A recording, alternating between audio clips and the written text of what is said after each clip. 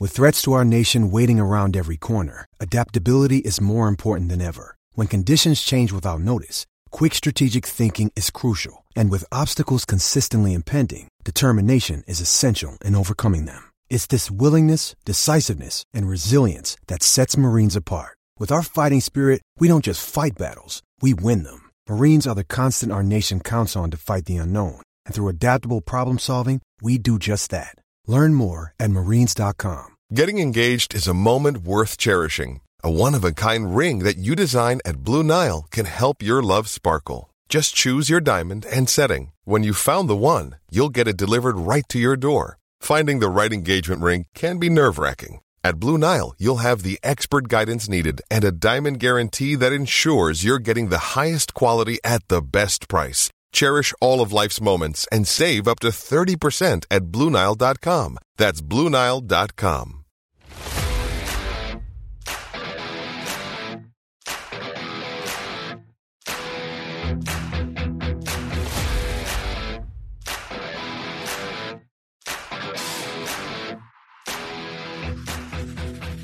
Hello and welcome to PFF Fantasy Football Podcast. I'm your host, Ian Harditson.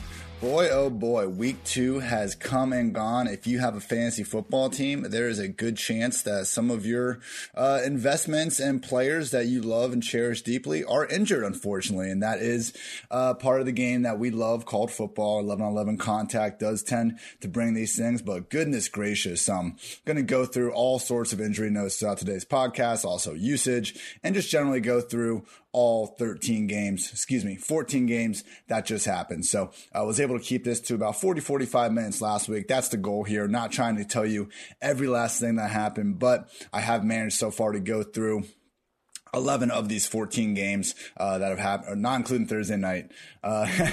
However many games there are, I've gone through all of them except 3 at this point. Ready to talk them out. I got some PFF snap count stuff, some good insights from watching the game, and some potential injury notifications and maneuvers we can do in Waiver City. So without further ado, let's break down the week 2 action. Starting off with one hell of a comeback. The Cowboys beat the Falcons 40-39. Dak was in comeback mode after trailing by literally 20 points to start the game. And they went down 20-0. The Cowboys put the ball on the ground 4 times in the first 11 minutes. It was absolutely absurd. All the credit to Dak for, bringing them back. He consistently, was spreading the ball out, found his way to the end zone by himself 3 separate times. I mean, I know Ezekiel Elliott fantasy investors aren't too sad about today. He had 22 carries, 89 yards, and a score to go along with 6 catches for 33 yards. But truly a situation where Zeke could have had anywhere from his 1 touchdown to 4 touchdowns. Dak was just getting in near the goal line. So, obviously, Cowboys offense will take that any way they can get it, however they want to get in the end zone. But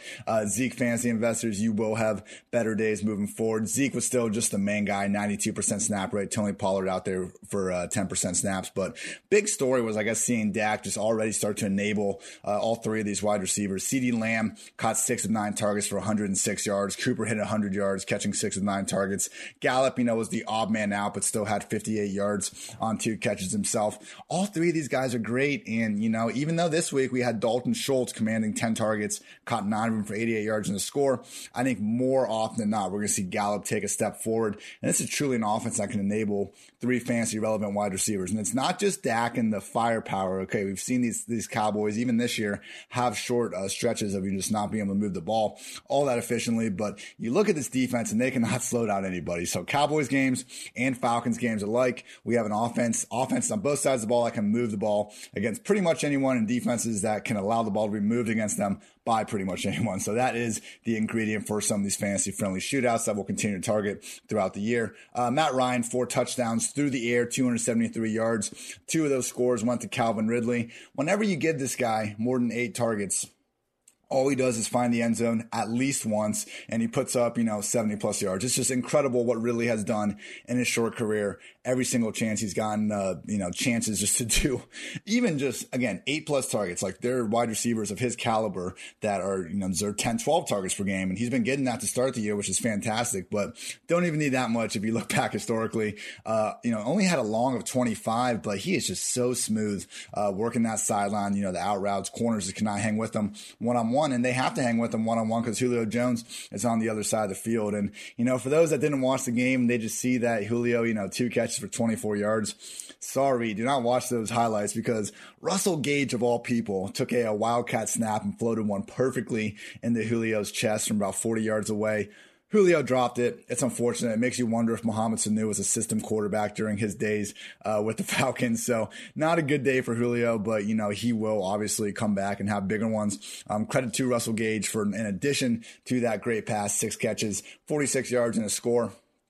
Tweeted out this cool stat last week we had from PFF where Gage was among the week's top 5 wide receivers and targets on the quarterback's first read. Matt Ryan's looking for him. Look, he's not CeeDee Lamb. Like, he's not that, sexy first round pick with just sky high potential. But this is, going on almost 8 or 9 weeks now of evidence without Mohamed Sanu of Gage commanding anywhere from, 5 to 10, 12 targets per game. He is creeping up into that almost weekly upside wide receiver 3, wide receiver 4 territory. Also credit to Hayden Hurst. 5 catches, 72 yards, and a score on 8 targets. The touchdown was really well-designed play. It was a little screen. He leaked out downfield. No one was really guarding him. But, hey, those are the types of things that are going to happen in a high-powered offense such as the Falcons. So still don't think we're going to see, consistent tight end 1, Austin Hooper type production out of Hurst in this offense with Gage, I think, taking more of those looks that Hooper was probably getting last year. But he's certainly capable of providing boomer bust tight end 2 type talent. Pretty disappointing game from Todd Gurley considering, the Falcons were leading by multiple scores for most of the game.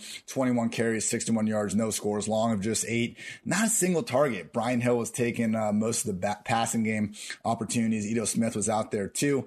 Gurley led the way with 64% snaps. Hill and Ito only combined for 34%, but still, we haven't seen really big playability out of Gurley. It doesn't look awful, but we're not seeing enough right now in this very pass-first offense, even in great game scripts from Gurley at this point. So going to be tough to treat him as more than that borderline RB2 that we're kind of dropping him to at this point. So keep on keeping on with those high-scoring offenses. Now, a much less fun game was the 49ers Jets. 49ers 31 beat the Jets, who only scored 13. Just a complete travesty from the New York Jets sideline. And here's my official statement on the Chris Herndon situation. I know I've been speaking his name with all sorts of, please go draft him. Imagine not drafting Chris Herndon. The amount of memes I've made in reference to Chris Herndon is truly disgusting. 1 catch, 5 yards, no scores on 4 targets. Dre McFarland, who was on the podcast this past week, brought up how Herndon, compared to other full-time tight ends, is blocking literally more than anyone. He brought that up on the podcast last week. I should have listened to that more closely. And, it was... I really thought that even as bad as the Sam Darnold and Adam Gase offense was, they could enable potentially, in addition to Jamison Crowder, a tight end. We saw Crowder leave and his replacement, Braxton Berrios, their other backup slot, caught 6 passes for 59 yards and a score. So the Adam Gase slot receiver can do it. He can be your fantasy guy. Other than that, it is nothing. I am out. I do not think Chris Herndon is even worthy of a roster spot at this point. Maybe he'll come back on a little bit later when this offense just even starts to resume, I don't know, being a below average unit. But for right now, he doesn't deserve a spot in fantasy rosters. And this was always, the thesis behind it was, okay, here's a guy that's going as like the tight end 20. You only have to use a late round pick on him anyway. Really thought the ceiling was higher. I still think he's a great player, but the usage is not there. It's similar to OJ Howard with much less hype going into the season last year. But at some point, you just got to say the usage isn't there. So, apologies for those that took a stab on Herndon with me, but I think there are higher upside tight ends to get to. Don't want to touch anyone in this backfield. Credit to Frank Gore for getting 21 carries in the midst of a 18-point loss. Not even sure how that happens. He's not bad, but look, he's not getting any pass to game work. And at the end of the day, Gore was out there splitting just as many snaps with Pirine, Ballage, and Josh Adams there too. Gore's 58% snaps, Ballage 11%, Pirine 13%, Josh Adams 8%. So, in this New York Jets offense, if Jamison Crowder is healthy, go ahead. Maybe we can talk ourselves into Braxton Berrios as like a low-price DFS guy. But right now, I think the answer to the general New York Jets offensive question is just no. 49ers side of the ball, Jimmy G was, not doing amazing before he left with an ankle injury that's believed not to be too serious, but he might miss some time in favor of Nick Mullins. But Jimmy G completed 14 and 16 passes, 131 yards, pair of scores before departing. Again, wasn't anything too incredible, but hey, put the ball on Jordan Reed twice for scores, helped really really saved some people in DFS who were using him cheap. And yeah, but it was kind of what we saw last week, where again, not a single receiver last week had more than 5 targets in that game. This week, only Jordan Reed did. Credit to him for catching 7 of 8 targets, 50 yards, 2 scores in George Kittle's absence. Hey, Jordan Reed, he looked good out there. He looks big. Maybe he's not 2015, 2016 prime Jordan Reed, but still good enough to score 2 touchdowns on the Jets. Kendrick Bourne had 67 yards on 5 targets. Other than that, no one reached even 30 yards receiving. So, Brandon Ayuk was back. He was kind of getting eased into things. Once Deebo Samuel's back, maybe we'll see something else. But until then, I think we just probably focus on his tight end position, and that's all in this passing game. Hopefully Garoppolo's okay. But I will say, if you don't know Nick Mullins, this guy is one of the better backups in the league. Teams were offering the 49ers, I don't know if it was a first-round pick, but there were stories in March where, teams were really trying to pull away Mullins from the 49ers, and they were really making the price highs, and they were not ready to do so.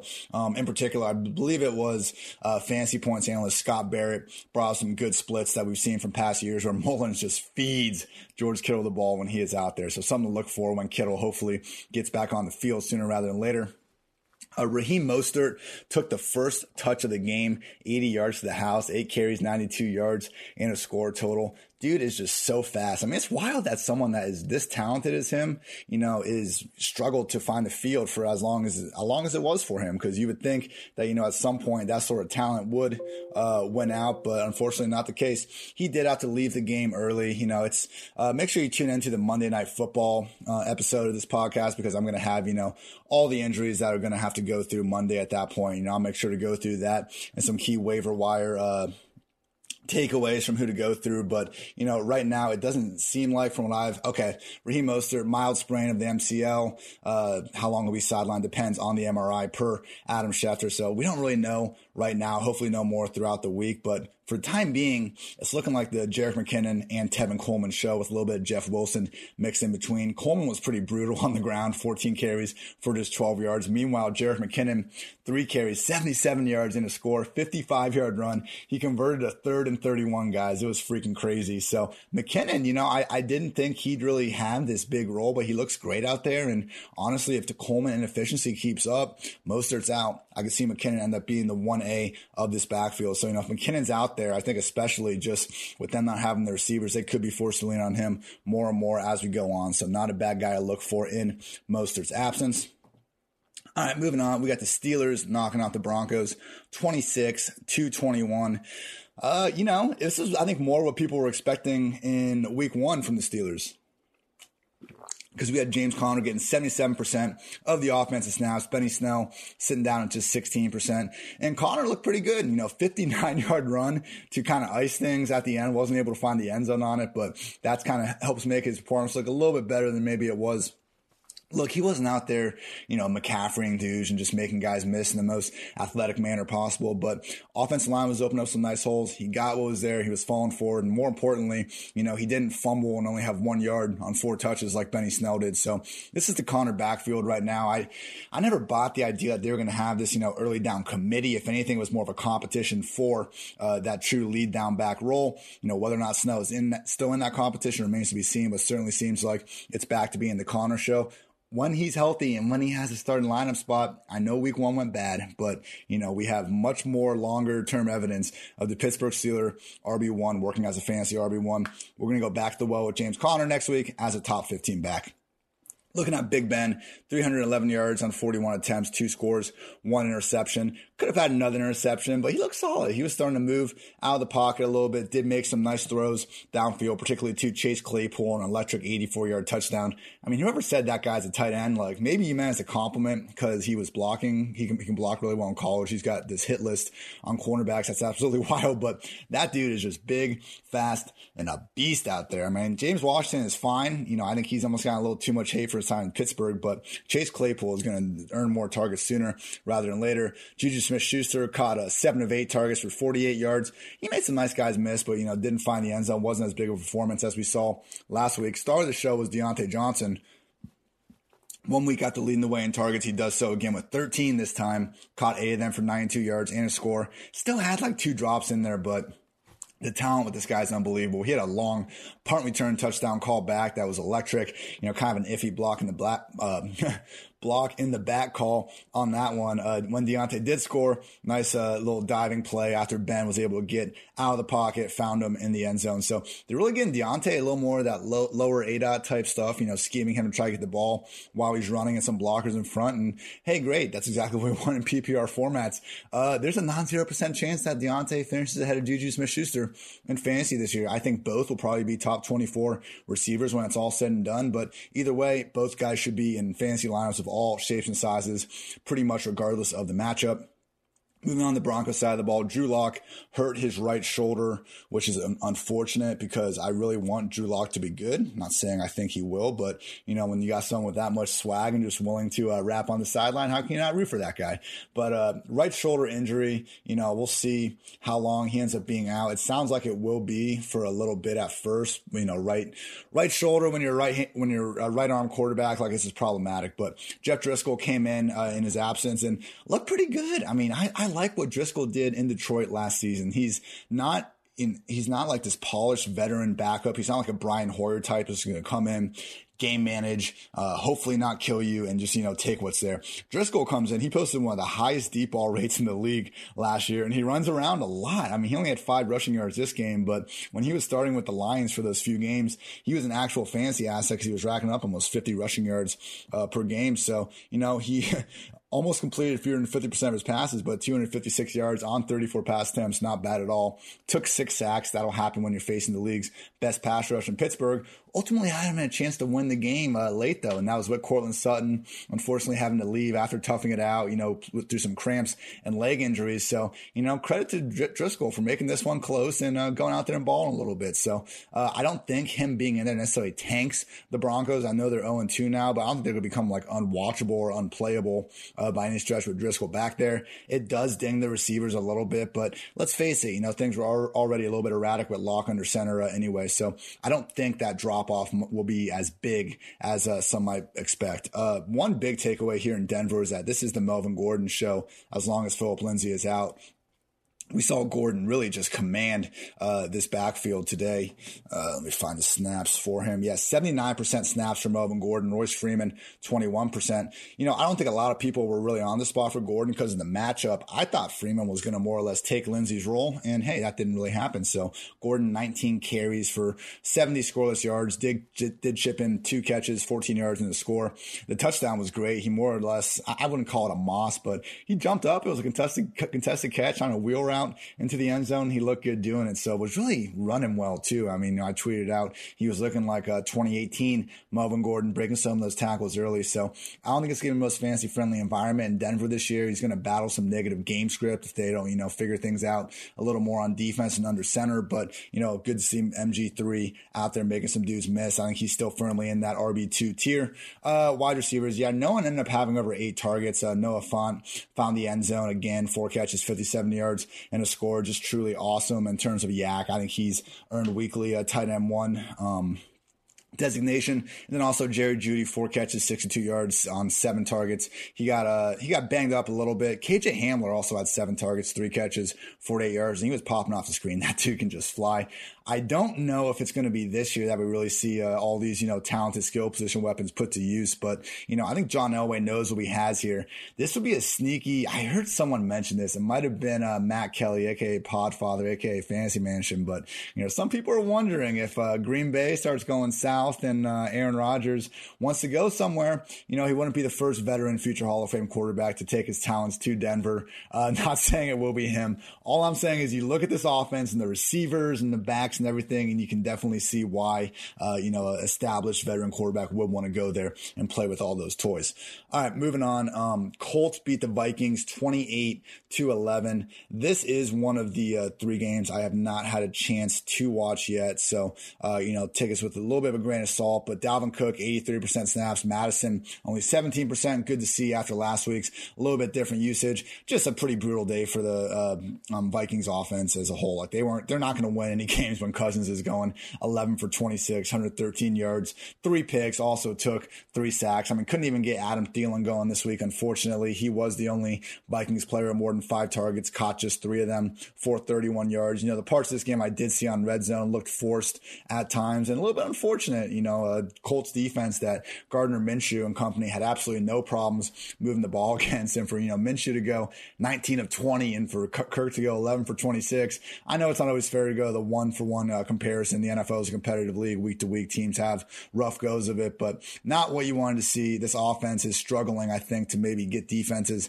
off the line of scrimmage the same way they could with Stephon Diggs. They put up really good efficiency stats last week, but I think a lot of that was more in garbage time of that game. So we're going to need to see a little bit of a bounce back from both this Vikings defense in particular and also Cousins in this passing game in order to trust some of these auxiliary options a little more moving forward. On the Indianapolis side, Jonathan Taylor seasoned everyone, 66% snaps. Jordan Wilkins was actually number 2 back at 25%.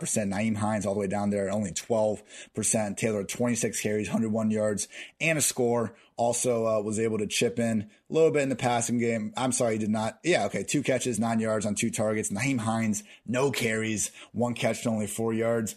Look, it's the Jonathan Taylor show. And Jordan Wilkins, I went back through to make sure this wasn't a situation where he was actually like splitting reps with Taylor. 8 of 9 of Jordan Wilkins' touches came late in the third quarter of the fourth, when this game was already, a multiple touchdown difference. But the Colts well in the lead. So it's Jonathan Taylor show. Wilkins would be there if they happen to be blowing someone out. But a 2-back backfield with Taylor and Hines, with Taylor as the lead 1A is going to be great. Hines is going to have better games, but I had him ranked, I think, RB 30 going this last week. That was probably a little bit aggressive. I think we can probably put him a little closer to that RB 3 borderline. Clearly, he's going to be one of Fantasy's more game script dependent backs, Jonathan Taylor, though, we got to treat this guy as a near every week, top 10 back moving forward. I'll be interested to see what happens if we get one of these games where, the Colts are trailing a lot more, just to make sure, Taylor's still going to be in line for 15 plus touches. But I think they realize that he should be the engine of this offense sooner rather than later. Rivers only threw 25 passes. Paris Campbell got hurt early. Word is it's not an ACL injury, which is great news, but, could certainly be missing some time. T.Y. Hilton, 5 targets, 3 catches, 28 yards. Not much going on. Michael Pittman was the next most productive receiver, 4 catches, 37 yards, and 6 targets. Tight end Mo Alley-Cox, former basketball player, for those who didn't know, 5 catches, 111 yards on 6 targets. I just think it's going to be a little inconsistent in this passing game all year. T.Y. Hilton is going to come back and be the guy, I think, more weeks than not. When Paris Campbell's there, he is certainly the number 2 guy. And after that, it's like, okay, is Doyle going to come back banged up? And then him and Alley-Cox will be splitting more. Pittman's going to, continue to get more involved throughout his rookie year. Zach Pascal's not going anywhere. It's a crowded passing game and a run-first offense. And I answer a lot of Paris Campbell start-sit questions, no going in this week for this reason. Obviously, I can't predict when guys get hurt, but I just want to see another game of Rivers throwing the ball 40-plus times before we start trusting auxiliary options. T.Y. is not even doing much right now. And I think, again, if you're trusting multiple receivers, really make sure that the game script's going the way you want. I know this was supposed to be a high scoring game, so, it sucks if you're on some of these guys this week. But just moving forward, we got to, realize that the Colts are going to be one of the league's more game script dependent teams to keep an eye on. All right, moving on. We got the Titans beating the Jaguars 33-30. The amount of throws in this game that Ryan Tannehill made that just took my breath away were freaking amazing. When I'm watching, I always got a little notebook. I just kind of chart down plays I think would look cool. And all 22 from that back, coaches cam, and Tannehill led the freaking week in these things. Just one laser after another. 18 of 24, 239 yards and 4 scores, no picks. Derrick Henry, he keeps going through these Jaguars defense is 25 carries, 84 yards, only a long of 14, but he was still having his way throughout most of the afternoon. Just couldn't find the end zone this time out. It's funny. You do look at Derrick Henry's career yards per carry splits, and he sits at about 3.8 in September and October. And then you see that thing spike above 5 yards per carry, November, December, January. Makes sense. Who would want to tackle him when it gets colder? That just doesn't mean he can't have big games when it's warm out, but just saying, do not sweat Derrick Henry's, kind of slower start to the season in terms of efficiency. Tannehill, chipped in 12 yards rushing. I've been lower on him just in this run first offense, not expecting him to keep up this sort of efficiency. Matchup against the Jaguars, if there was going to be a spot to kind of expect him to have his way, this was definitely it. But, going to have to start treating him as more of that borderline QB1, if not higher, that he's been ever since he took over with the Titans. It's tough to wrap our minds around the fact that Tannehill could be this, consistent top 10 quarterback in the league. But hey, that's what he's been for after a couple more weeks, the better part of the last year. So, all the credit to him for turning things around, post Gase. And yeah, again, if you have time to go back and watch this game, like the touchdowns he had, first one to Jonnu was just perfectly placed. His touchdown to Humphreys, he got freaking drilled as he was throwing. That was awesome. The Corey Davis touchdown was good. Just an awesome game from Ryan Tannehill all around. Some of the same issues though that we kind of had going in this year in the receiving room, just in terms of overall target volume. No AJ Brown with a knee sprain. And, with that, Adam Humphries was the leading target getter with 6. He caught 540 yards in the score. Jonnu Smith was the star today with 2 scores, 4 catches, and 84 yards. First play of the game, busted loose for 63 yards. That dude's just such a beast. I wish they'd give him a carry or two while Darrington Evans is out. We saw him last year, actually get used in the I formation a couple times and bust one loose on that. So something to look out for moving forward. Corey Davis in this bounce back spot. I mean, not bounce back spot, but trying to bounce forward and prove that week 1 wasn't, just a glitch. 3 catches, 36 yards, and a score. Continue to look good. I think as long as A.J. Brown's out, we can look at Corey as a top, 36 receiver, not wide receiver 3 range. I am hesitant to, raise him up and put him in that top 24, 25 range. Just so many talented receivers around the league. As we saw, like in an offense like Seattle's, sometimes we can even put wide receiver 2s in, more voluminous passing games ahead of someone like Corey Davis. Jaguars side of the ball. Yeah, I guess Gardner Minshew and all that talk about being disrespected by, the fantasy football analysts was real, because Minshew just keeps putting up numbers. 339 yards, 3 touchdowns, 2 picks, one of which was his fault, one of which was kind of tipped on the last drive and just went up and a guy grabbed it. So I'm not saying he couldn't have put the ball up, but wasn't, too bad of a decision seemingly. Chipped in 19 rushing yards, was about to run in for a score. Defenders came up and he flipped it over their head to a wide open Keelan Cole. I mean, he keeps earning, him and Burrow kind of earn these Tony Romo comps for like what they're able to do off script in the pocket. And you see it almost every single game. There was a 4th and 3 in this game where Minshew was able to, avoid the pressure, roll out, turned his back and picked it up. And they were able to score a couple plays later. So, he is really knocking on that door of the borderline QB1 territory. He's always been one, the targeted late round quarterbacks we've been recommending on this podcast. And check out this schedule, everyone. I mean, this was the spot where we didn't want him, but now I think we're going to have to be starting him, honestly, unless you got really better options, because next week we got the Dolphins on Thursday Night Football. After that, we got the Bengals, then Texans, Lions, Chargers. That's not great. And then Texans. I mean, this is fantastic overall for Gardner Minshew moving forward. One of the top, it's the top schedule in weeks 3 through 6 per the PFF strength of schedule tool. With the running game, James Robinson, 16 carries, 102 yards and a score. Didn't dominate snaps as much this time, only played 49% snaps. Chris Thompson was right there at 43%, but still dominating the touches. Thompson only had the 2 carries, and while Thompson had 4 targets, Robinson also had 4. Robinson kind of has these lulls where he doesn't do a ton, but then all of a sudden he had one where it was like he shot out of the cannon for 39 yards up the middle and actually showed like more burst and straight line speed than we had seen to that point. So really good stuff from him. And, as I've said, like we need to evolve on this backfield. I was wrong to start. I'm sure a lot of people were. We didn't know who James Robinson was until a couple weeks ago. Well, now he is the bell cow back, a deep, pretty solid Jaguars offense that people also underrated going into the year. And it looks like he's good for 15 plus touches per week. So, looking more and more like an every week borderline RB2, at worst upside RB3. Might be a little game script dependent. Once again, there's some of these spots where they actually finally get behind and Minshew can't keep him in it. But, I said that schedule before. I don't think that's coming up anytime soon. The only issue with this offense, issue in fantasy land, is just that Minshew is so good at spreading around that none of these receivers are putting up huge numbers. DJ Chark caught all 4 of his targets for 84 yards. He looked great doing so. He's looked great all season, just not getting the targets. I would be shocked if Minshew and Chark play 16 games together and Chark isn't a top 24 receiver. It'll come. Hasn't come yet. Go back to the well. Keelan Cole, hey, he's becoming a thing, guys. 6 catches, 58 yards, and a score on 7 targets. I do think he's the number 3 pass game option here behind Chark and Laviska Shenault.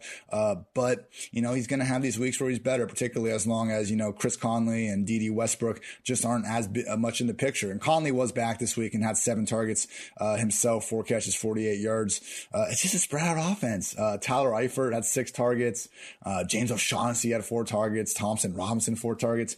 Eifert, gotta check this out. This dude had so many end zone balls. He's not catching. He's not the same talent. He's not the same athlete as he was, before all these injuries, but, they are giving him every chance to go up and score some touchdowns. And he did come down with one today. Last thing I want to bring up from this game is Laviska Shenault. And, I have,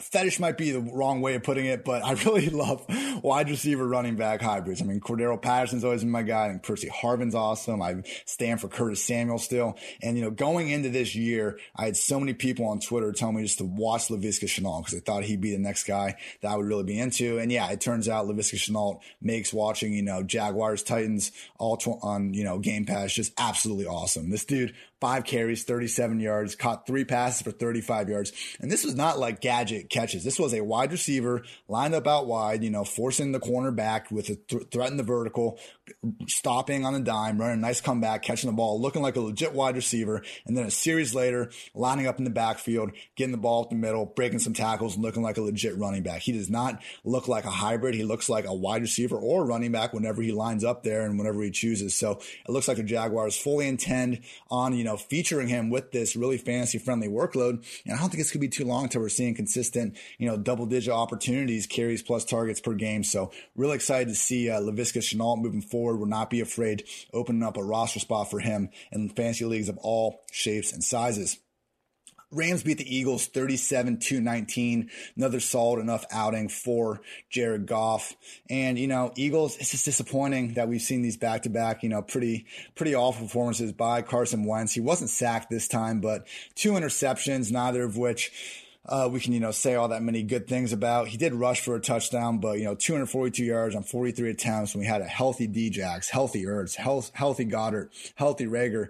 I picked the Saints and Eagles in the NFC Championship before the season started, out of respect to Wentz, and I thought he could get back to that 2017 MVP form. Still plenty of time, but we just have not seen that through 2 weeks. Obviously not the 2 easiest matchups against those defensive lines, but, again, this is supposed to be one of the better offenses, better teams in the league. Potentially, they got to perform better. Maybe when they do get healthier on the offensive line, that'll help spirit, but, not enough from Carson Wentz for the time being. Miles Sanders, though, everyone that drafted him as a top 10, 12, overall pick, I'm sure didn't love the way the season started, but he's back. We need to lock him in as that top 10, top 12 overall RB. Heck, he'll probably be top 8, honestly, after people see these stats, because 77% snaps with Boston Scott only at 18%, Clement at 4%. This was the Miles Sanders show. 20 carries, 95 yards, and a score. 7 targets, 3 catches for 36 yards. Ertz had 7 targets, Goddard had 8 targets, Djax had 9, and Rager had 4, but that's their passing game. And it sounds like Sanders is closer to the top than the bottom of it. Super fantasy friendly, dual threat role. Boston Scott, not a factor right now. I think he's droppable in most leagues. Keep going back to the Miles Sanders big things, more to come on the way. Deshaun Jackson couldn't quite come back with too much with those 9 targets, 6 catches, 64 yards a week after he's one of the top guys in air yards. It's going to boom eventually. Him and Rager keeps looking good. These guys are going to have big games. Hasn't happened yet, but, don't be afraid in the DFS streets to anticipate a Wentz blow up at some point. Offense is too talented to be this quiet for too much longer.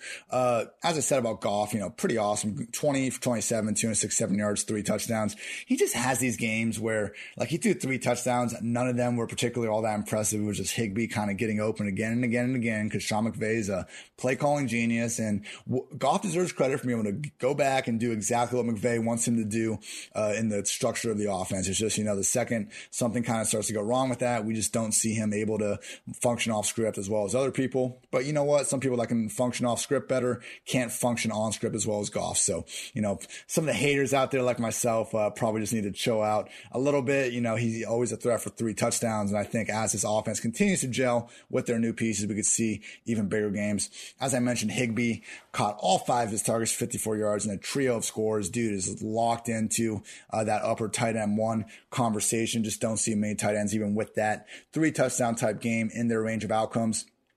Cooper Kupp had a nice game, 5 catches, 81 yards on 6 targets. Mentioned in our usage pod earlier this week, just going through the games, how Kupp actually, he's playing in 2 wide receiver sets now. So it's not like the situation at the end of last year where, kind of like what Anthony Miller's going through with the Bears right now. Kupp, they gave him the contract. They know he's their guy. And even if he does finish behind Robert Woods, he's not going to fall off the map or anything like that. I think both these guys have a very good chance finishing top 24, if not higher, by the end of the year. Woods a little quiet, had fewer than 8 targets for the first time in forever, only 2 catches, 14 yards.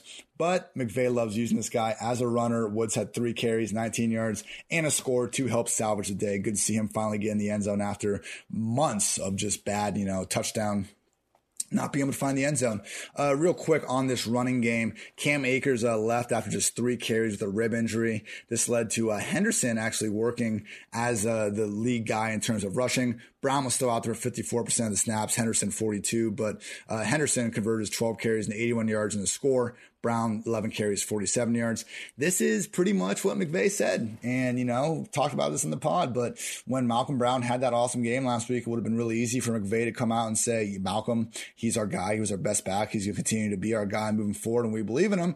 That's not what he said. He came out and said that, when Henderson gets healthier, he'll be involved. If Cam had been playing well, we might have gone with him more. Malcolm was playing well tonight, but we plan on using all 3 of these guys. I didn't really believe McVay this whole offseason when he was saying that they have 3-4 backs, but particularly now that Akers is banged up, Henderson's not 100%, they don't even have much of a choice but to use these 3 backs. So they're going to continue to do so.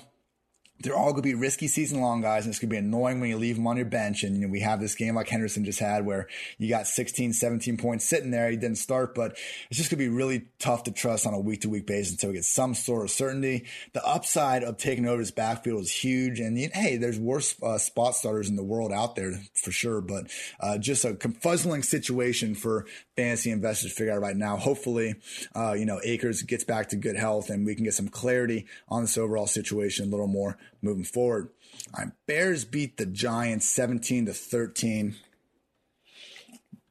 Not the most electric game here, as you could probably imagine by that final score. Trubisky, though, he looked pretty good. I mean, credit to him. 2-0. It took half the Lions secondary to get hurt to get the first win. But this game, 18 for 28, 190 yards, 2 scores, 2 picks. I got it. It's not that great, but beautiful touchdown throw potential early on, dropped by Anthony Miller in the end zone. Just made a couple really nice plays. And, we have seen that from Trubisky over the years where he kind of flashes his high-end talent, just not usually something he's able to keep up after game after game after game. 4-point win over the Giants. I'm not trying to crown the guy or anything, but, it's starting to see a little bit more design rushing usage. He did have 4 carries for 16 yards. That's always been the high point of his game. Still don't think he's on the redraft, you're not going to start this guy in a redraft league anytime soon, but we're getting there. And, once he starts connecting with Allen Robinson a little more, we could see this Bears offense start to gel a little bit. They're starting to get a little momentum. Again, hasn't been all pretty, but we're starting to see flashes. Needle is moving up for Mitch Trubisky, which is, hey, that's a hell of a lot more than we could say this time a couple of weeks ago. In the backfield, David Montgomery, who, is definitely a recommended play this week, had himself a nice game, 16 carries, 82 yards. Chipped in 3 catches for 45 yards and a score, 28-yard touchdown catch where he kind of caught a wheel on a, not a broken play, just an extended play. But then he made several guys miss, got in the end zone. We talked about this after week 1. He was 6th in yards after contact per attempt. I think he might even be higher than that after this week. I wouldn't say he looks like the prospect we thought he was coming out of Iowa State, like going to come in and just break every single tackle known to man. Best college football running back in our database in terms of broken tackles. He might not be that guy, but he can still certainly be very solid as long as he's getting 15 plus touches per game and a team that's going to be, flirting with positive game script more times than not, seemingly, if they can kind of keep up this momentum they got going. So David Montgomery, I think he's fully healthy. He wasn't on the injury report this week. As long as he's getting this kind of usage, we can safely fire him up as a top 24 back. More weeks than not. Tariq Cohen down just 33% snaps, 5 carries, 12 yards, only 1 target, 15 yards. I mean, they went out of the way to pay the guy. Still just, you don't see him use him as more than almost just like a gadget type player. The efficiency, he goes out there and he's easy to root for. I mean, Tariq, and I love his Twitter and how he's always talking about being, the underdog and the small guy. He wants to run everyone. That's all great, but they just consistently don't quite use him like a normal running back or wide receiver. And because of that, I think defense can key on him. That's why you see the efficiency so low over the past season and a half. Allen Robinson, only receiver with more than 3 targets. He only got 3 of those 9 targets for 33 yards. Like he did in week 1, he made him look great. Do not put A-Rob on the bench, guys. Slow start. I get it. Squeaky wheel spot coming up soon. They're going to get him the ball. You know, he had the contract thing going up.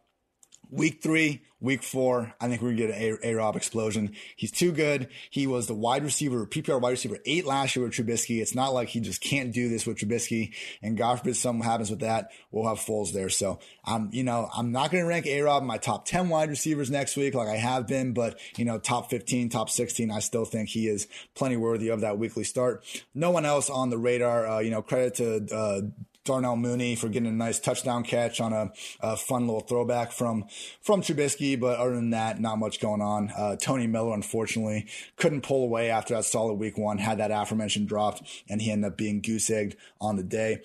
Giants side of the ball, Saquon Barkley. Reportedly torn ACL. Giants are holding out hope, but doesn't look good. I want everyone to chill and not freak out and use all your fab on Dion Lewis because he played 87% of the offensive snaps and had 10 carries for 20 yards in the score and caught 4 balls.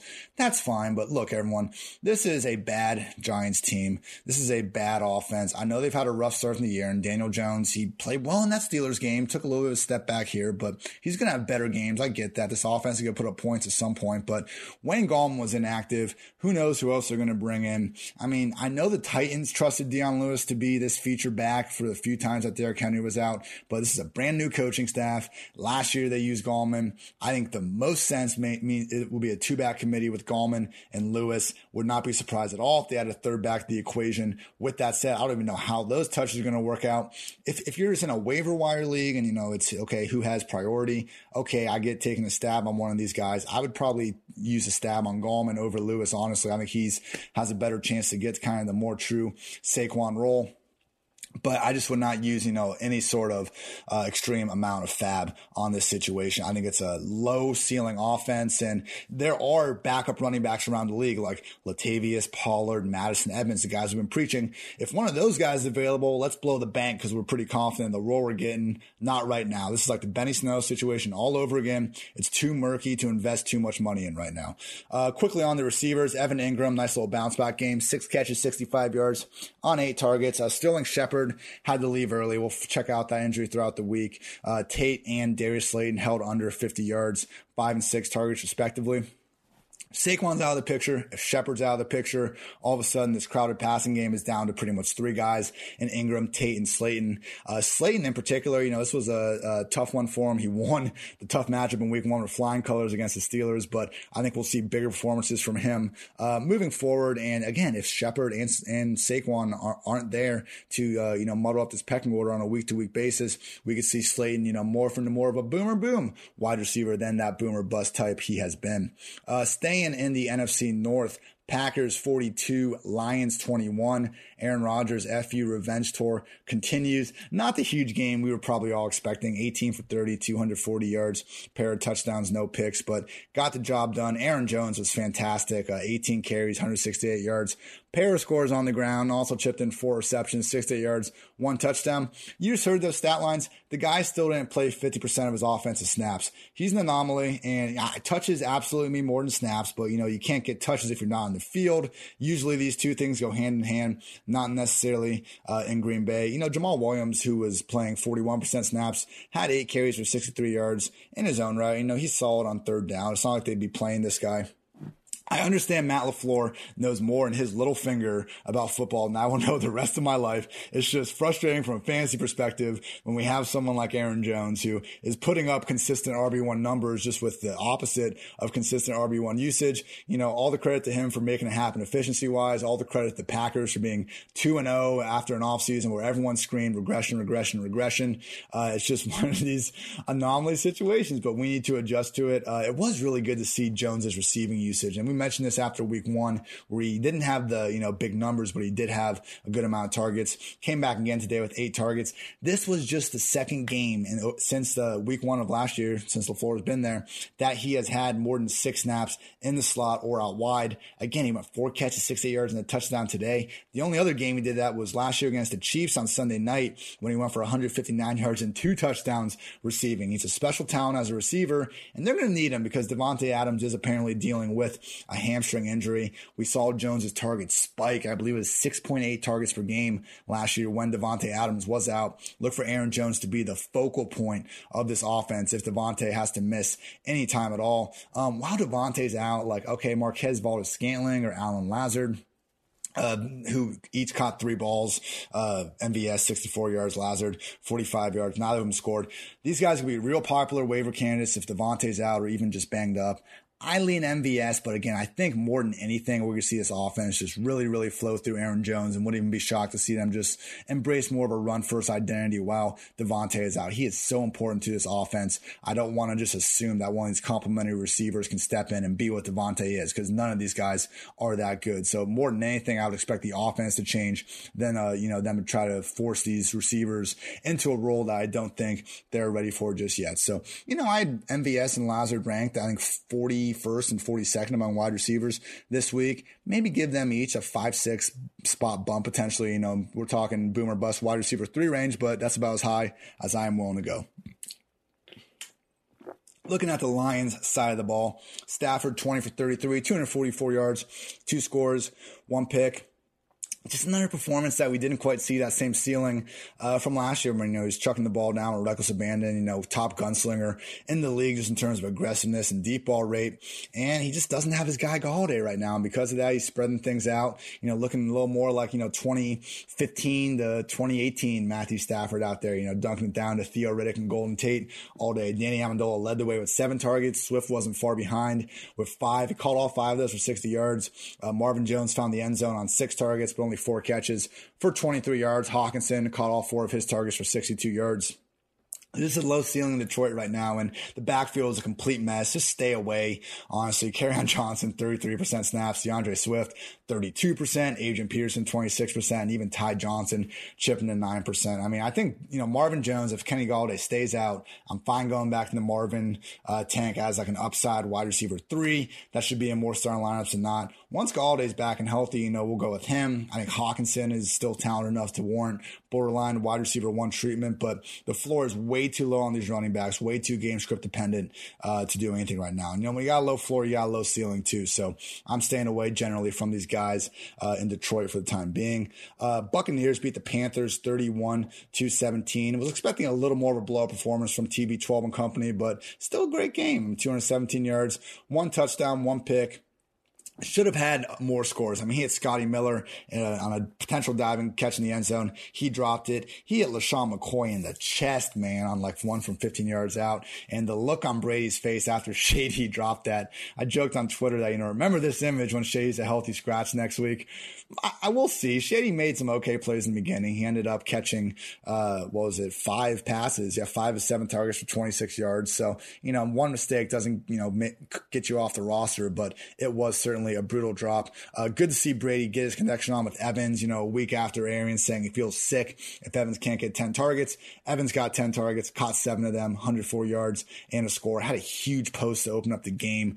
Brady threw a beautiful back shoulder to Evans after he had a nice little stop and go for the touchdown. So, as long as Godwin's out, and even once Godwin's in, I mean, the Brady-Evans chemistry looks awesome. It's going to be hard to keep him out of the top 12 wide receivers more times than not moving forward.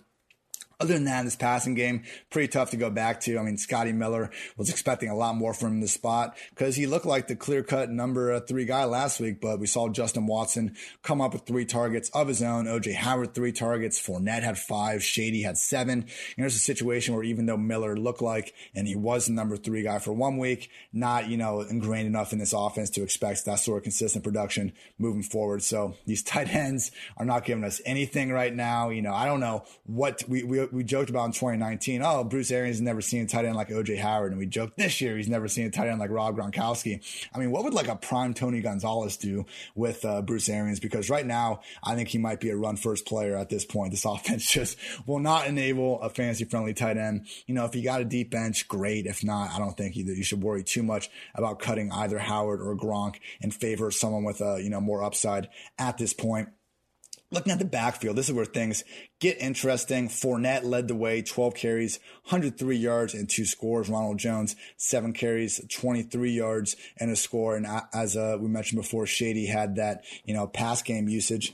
And it was interesting to see because Fournette went out there and he looked like the best back, ended up playing 44% of the offensive snaps. Shady was there at 18%, Rojo at 35%. I wouldn't anoint him as the feature guy at this point. We've seen the same old song and dance all the time last year. Like Ronald Jones consistently looked like he was better than Peyton Barber, and then he'd make one mistake and they'd flip or vice versa. So, I don't think Fournette is out of the weeds just yet, but hey, 46-yard game-clinching score. He was running hard. He looked better than Ronald Jones. Rojo had a fumble with Brady on a draw exchange, which certainly didn't go well. They like Fournette. And at a minimum, this is, Ronald Jones and Fournette's the new and improved Peyton Barber with Shady as last year's Dari. Wouldn't be shocked if Shady's role shrinks a little bit, but I don't think either Fournette or Rojo is pulling away. As long as they're scoring 31 points per week, both guys can continue to produce a little bit with this, but, it's going to be tough to move either of them in that top 24 range after this sort of split performance. Moving on to the Panthers side of the ball, Bridgewater racked up 42 attempts, 367 yards, pair of picks, 5 sacks. I mean, he makes some really good plays. He had a nice dime down the field to Robbie. Again, showing off that arm strength. Teddy check down, good for you. But, every time he made a couple good plays, usually some kind of boneheaded mistake would come. There's no rushing usage. It's a bad Panthers team. The floor isn't high, but, we will see them like we did see in week 1 against the Raiders, be able to keep up in certain matchups. I just think this Buccaneers defense is a little too good for them to figure it out today. Christian McCaffrey, maybe the biggest injury we need to watch going into the week. He had an ankle injury. We'll see what happens throughout the rest of the week if he gets to practice. But it looks like Mike Davis is going to be one of the real popular waiver guys. He spent some time in Seattle over the past few years, and he really looked good when he was given opportunities. And he started the year off with the Bears last season, didn't get as many looks, but came to Carolina and outplayed Reggie Bonifant enough to win this backup job. I do think if McCaffrey misses time, we would see Mike Davis be the primary guy in an also increased role for Curtis Samuel, who actually had 4 carries for 26 yards today, and some of that was actually lined up as a true running back. Davis would be the guy, and he's going to be the guy in third downs. He had 8 catches in this game for 74 yards. A lot of that in mop-up time. My point is there's not like another scat back on the roster they would bring in. Davis fits the prototype as a 3-down backup. And, it wasn't staring us in the face really this whole offseason because we all kind of thought Bonifant would win that job. He didn't. It's Davis. Even if McCaffrey, it comes out that he's fine, Mike Davis is someone that if you got the room on your roster, put him in that roster spot because, unlike some of these other guys we talked about where we don't know the role they're going to get, it does seem, not for sure, but it does seem like Mike Davis has a better shot than most backup running backs to get, that 15-plus touch role with a good amount of pass game usage if catastrophe breaks out. Looking at the wide receivers, DJ Moore, nice bounce back game. Shadow coach from Carlton Davis. Didn't matter. Always say it's the shadow matchups. It's a good tiebreaker. But, as we saw, with DK Metcalf getting the best of Stephon Gilmore too, play your studs regardless of the matchup. DJ caught 8 of those 13 targets for 120 yards. Robbie Anderson looking a lot more like just a flash in the pan, showing good chemistry already. Caught 9 of 10 targets for 109 yards. They're not using him like the Robbie Anderson of old. And we thought going in this year, I thought at least that, Curtis would be the number 2 because Robbie made sense as the field stretcher, DJ as the alpha number 1. No, they're using Robbie on intermediate stuff, which he's showing, a great feel for, and he's making, for him to, I think through 2 weeks now, only had 1 or 2 or 3 at the most targets hit the ground. Shows the chemistry he has with Bridgewater, shows the feel he already has for this system. He is approaching, I think he needs to probably be in the top 36 receivers going into next week. And, as much as we like to call him a boom or bust player, has been nothing but boom so far. So good to see from Robbie. A lot of people, including myself, wanted him to go to less murky depth chart. Just, I want the guy to get targets. I think he's been a great player with the Jets. Carolina didn't seem like a great place to enable that. It is right now. So good to see from Robbie in that passing game. Bills 31. They beat the Dolphins, who only had 28 points. So 3-point win for Josh Allen and company. This is one of 3 games I also did not get a chance to watch, which is a shame because Josh Allen, the man that 2 weeks ago never had a game with 300 yards passing, put up 417 yards against the Dolphins. Also 4 touchdowns, no picks. Talked him up throughout the week as the overall fantasy QB3. The guy's a baller. He's a fantasy cheat code. Only chipped in 18 rushing yards this game, but didn't matter because guess what? He's got Stephon Diggs now, Smokey Brown, Cole Beasley, awesome receiving core, and he is making the most out of it. So, if you want to look ahead on that Bills schedule, after their bye week, things get a lot rougher in the back half of the year. I think Josh could still put up QB1 production through it, but, don't be afraid after another 3 or 4 of these types of performances to sell high because it is going to be a tough end of the year for Josh. Backfield was Singletary, 54% snaps. Zach Moss, 46%. Singletary had 10 carries. Moss had 8. The problem was, this is not going to work. We knew this. This didn't work last year with Singletary and Gore. But in week 1, the Bills were a top 3 or 4 offense in targets to their running back, which was new because Allen was the most check down averse QB in all of 2019. We did see that rear its head in this week. Singletary had 3 targets. Moss had 0. Allen's vulturing the touchdowns at the goal line. They're throwing a lot near the goal line. They're tight ends. I don't think either of these running backs should be in the top 24 right now. They're shaping up to be kind of low ceiling RB3 types. I think if either one got hurt, we would see, the other take more of a featured role with TJ Yeldon being activated, being more of a true backup. But for now, just really tough to trust any of these guys. Stephon Diggs caught 8 of 13 targets for 153 yards in the score. John Brown, 4 of 6 targets for 82 yards in the score. A little more of the target discrepancy that I think I at least expected going in this year with Diggs being the true wide receiver 1. Beasley also had 6 targets. I mean, the other guys are going to get involved. Dawson Knox is good too. He'll have bigger weeks, but Stephon Diggs is the guy here that gave up too much for him. Expect top 20 production from Diggs more weeks than not in this offense that just wants to feed him the ball. Credit to Ryan Fitzpatrick, 328 yards, 2 scores for keeping this one close. But, I think it's just a matter of time until Tua gets out there. Well, we'll see what happens. Maybe, when they're done playing the Patriots and Bills, hardly the easiest 2 matchups to start the season off with. Maybe once they're done with that, we'll see. Fitzpatrick just gets his team back in the win column, but just top 10 history of top 10 quarterbacks. We see them sooner rather than later. Backfield remains just anyone's idea of a mess. Myles Gaskin, 57% snaps again. Matt Breida, 24%. Jordan Howard, 17%. And Patrick Laird, 3%. Howard put together another hilarious line. 5 carries, 4 yards, 1 score. He is now through 2 games for those counting at home. 13 carries, 11 yards, 2 touchdowns, 1 swaggy black visor. So good for you, Jordan Howard. Gaskin did catch 6 balls for 36 yards on 7 targets. I mean, at this point, I guess we got to respect the usage a little bit, but just hardly seen set in stone for me. I have a hard time believing he holds off Breida and Howard for that long. And ultimately, we are looking at a 4-back committee with Laird and little to no rushing efficiency from the group as a whole. So I am still pretty much staying away from these Dolphins running backs in leagues of all shapes and sizes. Over in receiving, Mike Gesicki led the day, 8 catches, 130 yards, and a score on 11 targets. Devontae Parker was healthy enough to play majority of the game, 5 catches, 53 yards, and a score on 8 targets. Preston Williams was the big disappointment, just 1 catch for 26 yards on 5 targets. We got the Jacksonville Jaguars next week in Thursday night game for the Dolphins, so hopefully Parker's healthy and we can see his passing game truly put together their first, real boom of the season. All right, we got the Ravens 33, Texans 16. Got 4 more games, people. Finish these up, and we will get you on out of here. Thank you again for listening. And so, this one maybe wasn't as exciting as you all thought. I mean, it's scary that the Ravens offense could put up 33 points in a game where, Lamar just wasn't really the kind of the world beater we've seen over the years. He was fine. He was great. Completed 18 of 24 passes for 204 yards in the score, but he did take 4 sacks, rushing. He had 16 rushes for 54 yards, no scores. Just not the usual MVP world beater performance we saw. And they still won by 17 points. And, he didn't have to work that hard. So hardly an issue. He's still been my QB1 entering next week. Still, deserves to be mentioned alongside any of the top quarterbacks in the game. Had a couple just great throws, even though, just missed Mark Andrews for a couple of touchdowns. But just you see what he can do in the pocket, and him and Cam both. Like anyone that just calls them a running back playing quarterback, quit being so ignorant. Looking at the running back room, this is where things are a little problematic because look, there's no targets really going on here. In week 1, there were 0 targets for running backs. This week, Ingram had 3, Dobbins had 1, but it's not something that's all that consistent. And we have Mark Ingram lead the way with 42% snaps. Gus Edwards and Dobbins each had 31%.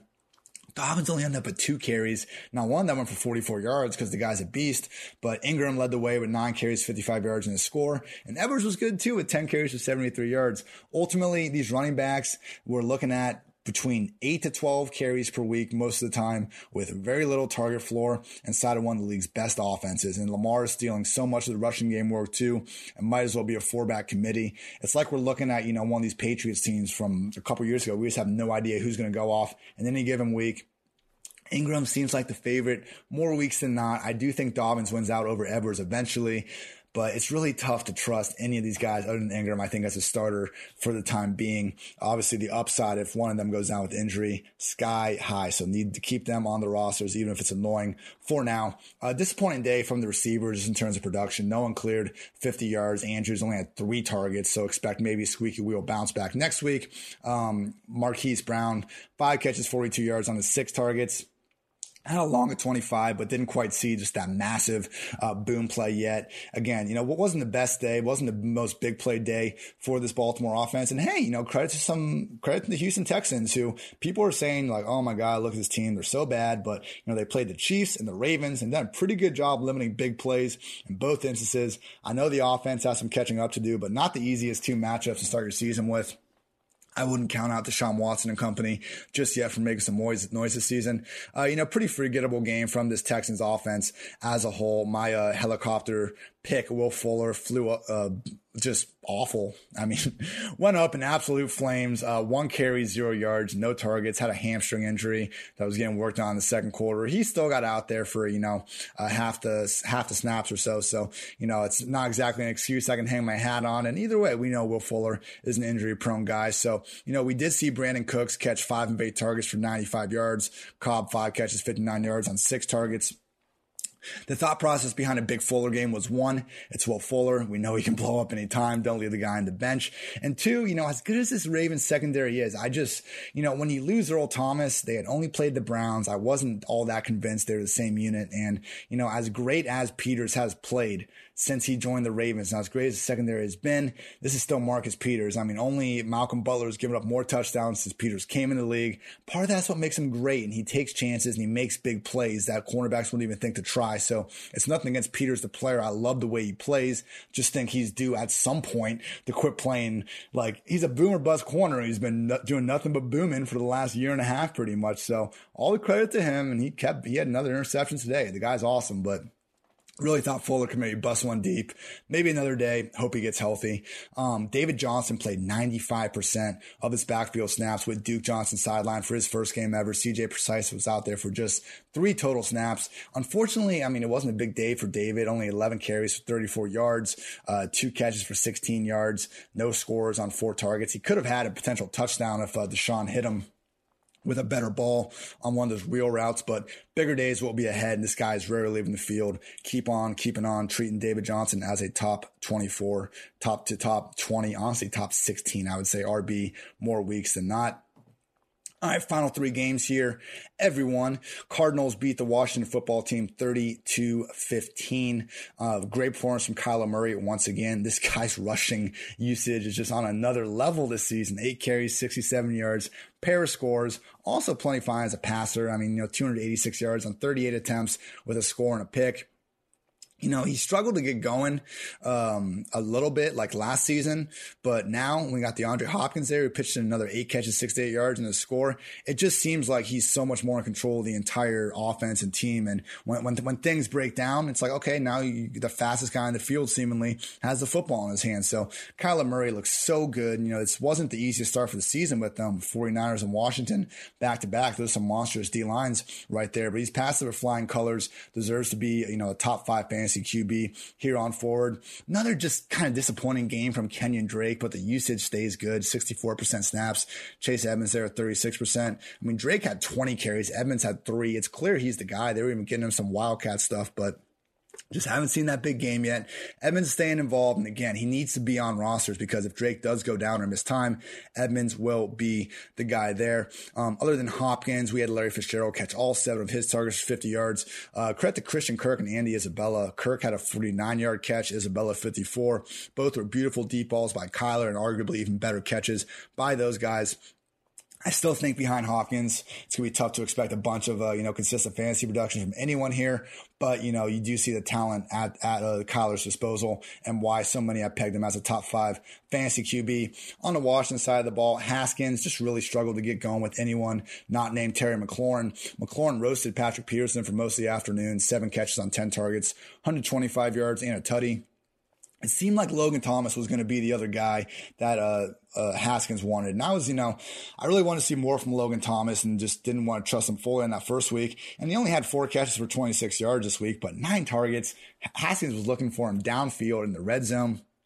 Until they add someone else, it looks like Logan Thomas is what I wanted Chris Herndon to be. This pretty athletic, good tight end on a bad offense that is bad. And so because they're bad, they have to throw their tight end the second most targets on the team. But, Washington is at least a little bit more put together than the Jets. They at least have difference makers on their defense and can at least stay competitive. So, it pains me to say this, but yeah, you should be dropping Chris Herndon for Logan Thomas if you have the chance to right now. We will learn and get better, everyone. I will try to not make that Herndon mistake happen next time around. Backfield in Washington, very promising for Antonio Gibson, stands out there. He played 67% of his snaps. J.D. McKissick was at 42%.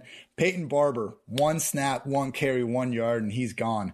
I love it. No offense to Peyton Barber, but it's going to be fun seeing Antonio Gibson get more touches.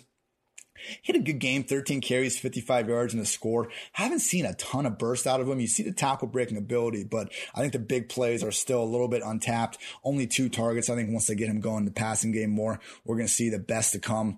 I will be moving him up in the ranks. Still not ready to put him in that RB2 range, but he will definitely be a top 30 back for me entering week 3. All right, 2 more games, everyone. We had the Chiefs beat the Chargers 23-20. The Chargers give Mahomes so many problems. I mentioned this in my quarterback rankings last week, but held him to under 200 yards in both games last year. Took him 47 attempts to get 302 yards in this game. And it just didn't matter. The guy makes it happen. It's ridiculous that Mahomes has the athleticism he does and the mobility to, turn nothing into something when he needs to, because we know how good the passing game is. We know how just many plays they can make downfield with Tyreek and Kelsey and all that. But, on 3rd and 20 game on the line, Mahomes picks up 21 yards on the ground. So good. Had 54 yards total rushing. Will continue to be my fantasy QB2. Moving forward, and number one real life quarterback. I don't think anyone can debate that. Clyde Edwards-Helaire didn't have, the game script he had in week 1, so he didn't get the same sort of gaudy production, but 63% snaps. Darwin Thompson was at 21%, Darrell Williams 11%, and Clyde did get 6 catches for 32 yards on 8 targets. Only Tyreek and Kelsey have more catches. Tyreek finished with 99 yards and a score on 11 targets. Kelsey, 9 catches, 90 yards. And a touchdown. Kelsey is obviously your number 1 fantasy tight end. Tyreek's not leaving that top 5 anytime soon. I think Clyde, even though he didn't find the end zone this game, continues to deserve top 6, I would say, RB ranks any given week, regardless of the matchup. We know he's got the pass down floor, and he's got the run just ceiling if they get up in a game. So this offense is going to put up far more than 23 points more weeks than not, continue to go to the well. Beyond that, I think we need a receiver to get injured before we're trusting too many other guys in this offense. Any of Watkins, Robinson or Hardman can put up the big games. We've seen them do that, but trying to figure out when it's going to happen when they're all just kind of rotating and splitting snaps, not as cool. So Watkins, first catch came in the 4th quarter. It seemed like he got banged up, so keep an eye out for that on the injury report. One of them goes down, I'll be back in the Mecole train, but until then, I am good. Moving on to the Chargers side of the ball, Justin Herbert, first start. So Tyrod Taylor is apparently still the Chargers like preferred starter, Anthony Lynn, came out and said that, if Tyrod is healthy, he is our guy. But, this is from Ian Rappaport of NFL Network. But prior to kickoff, Tyrod Taylor experienced difficulty breathing and was taken to the locker room for evaluation. He was transported to the hospital shortly thereafter to undergo further evaluation. And with his chest injury, he was discharged from the hospital. So that's why they started Herbert. But man, they got to stick with Herbert. And this is coming from someone that, really thought Tyrod could be a useful late round QB option. But no, I think Herbert's the answer. 311 yards on 33 attempts. And some of these throws he made were super legit. I mean, his touchdown, just putting it, away from the corner who was there, high and away to Jalen Guyton in the corner of the end zone. It was beautiful. He can move. He's not, Josh Allen. He's not Lamar, Kyler, or any of these guys, but, certainly not a sitting target back there. Was able to get out of the pocket a couple times.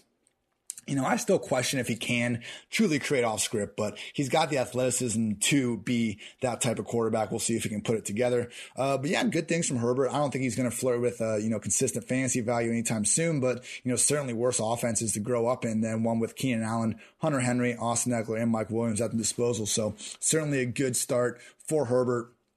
Speaking of those weapons, Eckler and Kelly, pretty split backfield. I mean, Eckler had 56% of the snaps, Kelly 52%. Kelly had 23 carries for 64 yards. Eckler went 16 carries for 93 yards. They were both involved in the passing game. Eckler caught 4 passes for 55 yards, Kelly 2 for 49. Guess what, everyone? The Chargers have 2 pretty darn good-looking running backs, it seems like. And as long as Justin Jackson's out, Kelly is cemented as, the more kind of early down grinder piece with Eckler catching more of the passes. But, credit to Eckler for really looking good in this game. I mean, he's led all running backs with 7 broken tackles on rush attempts.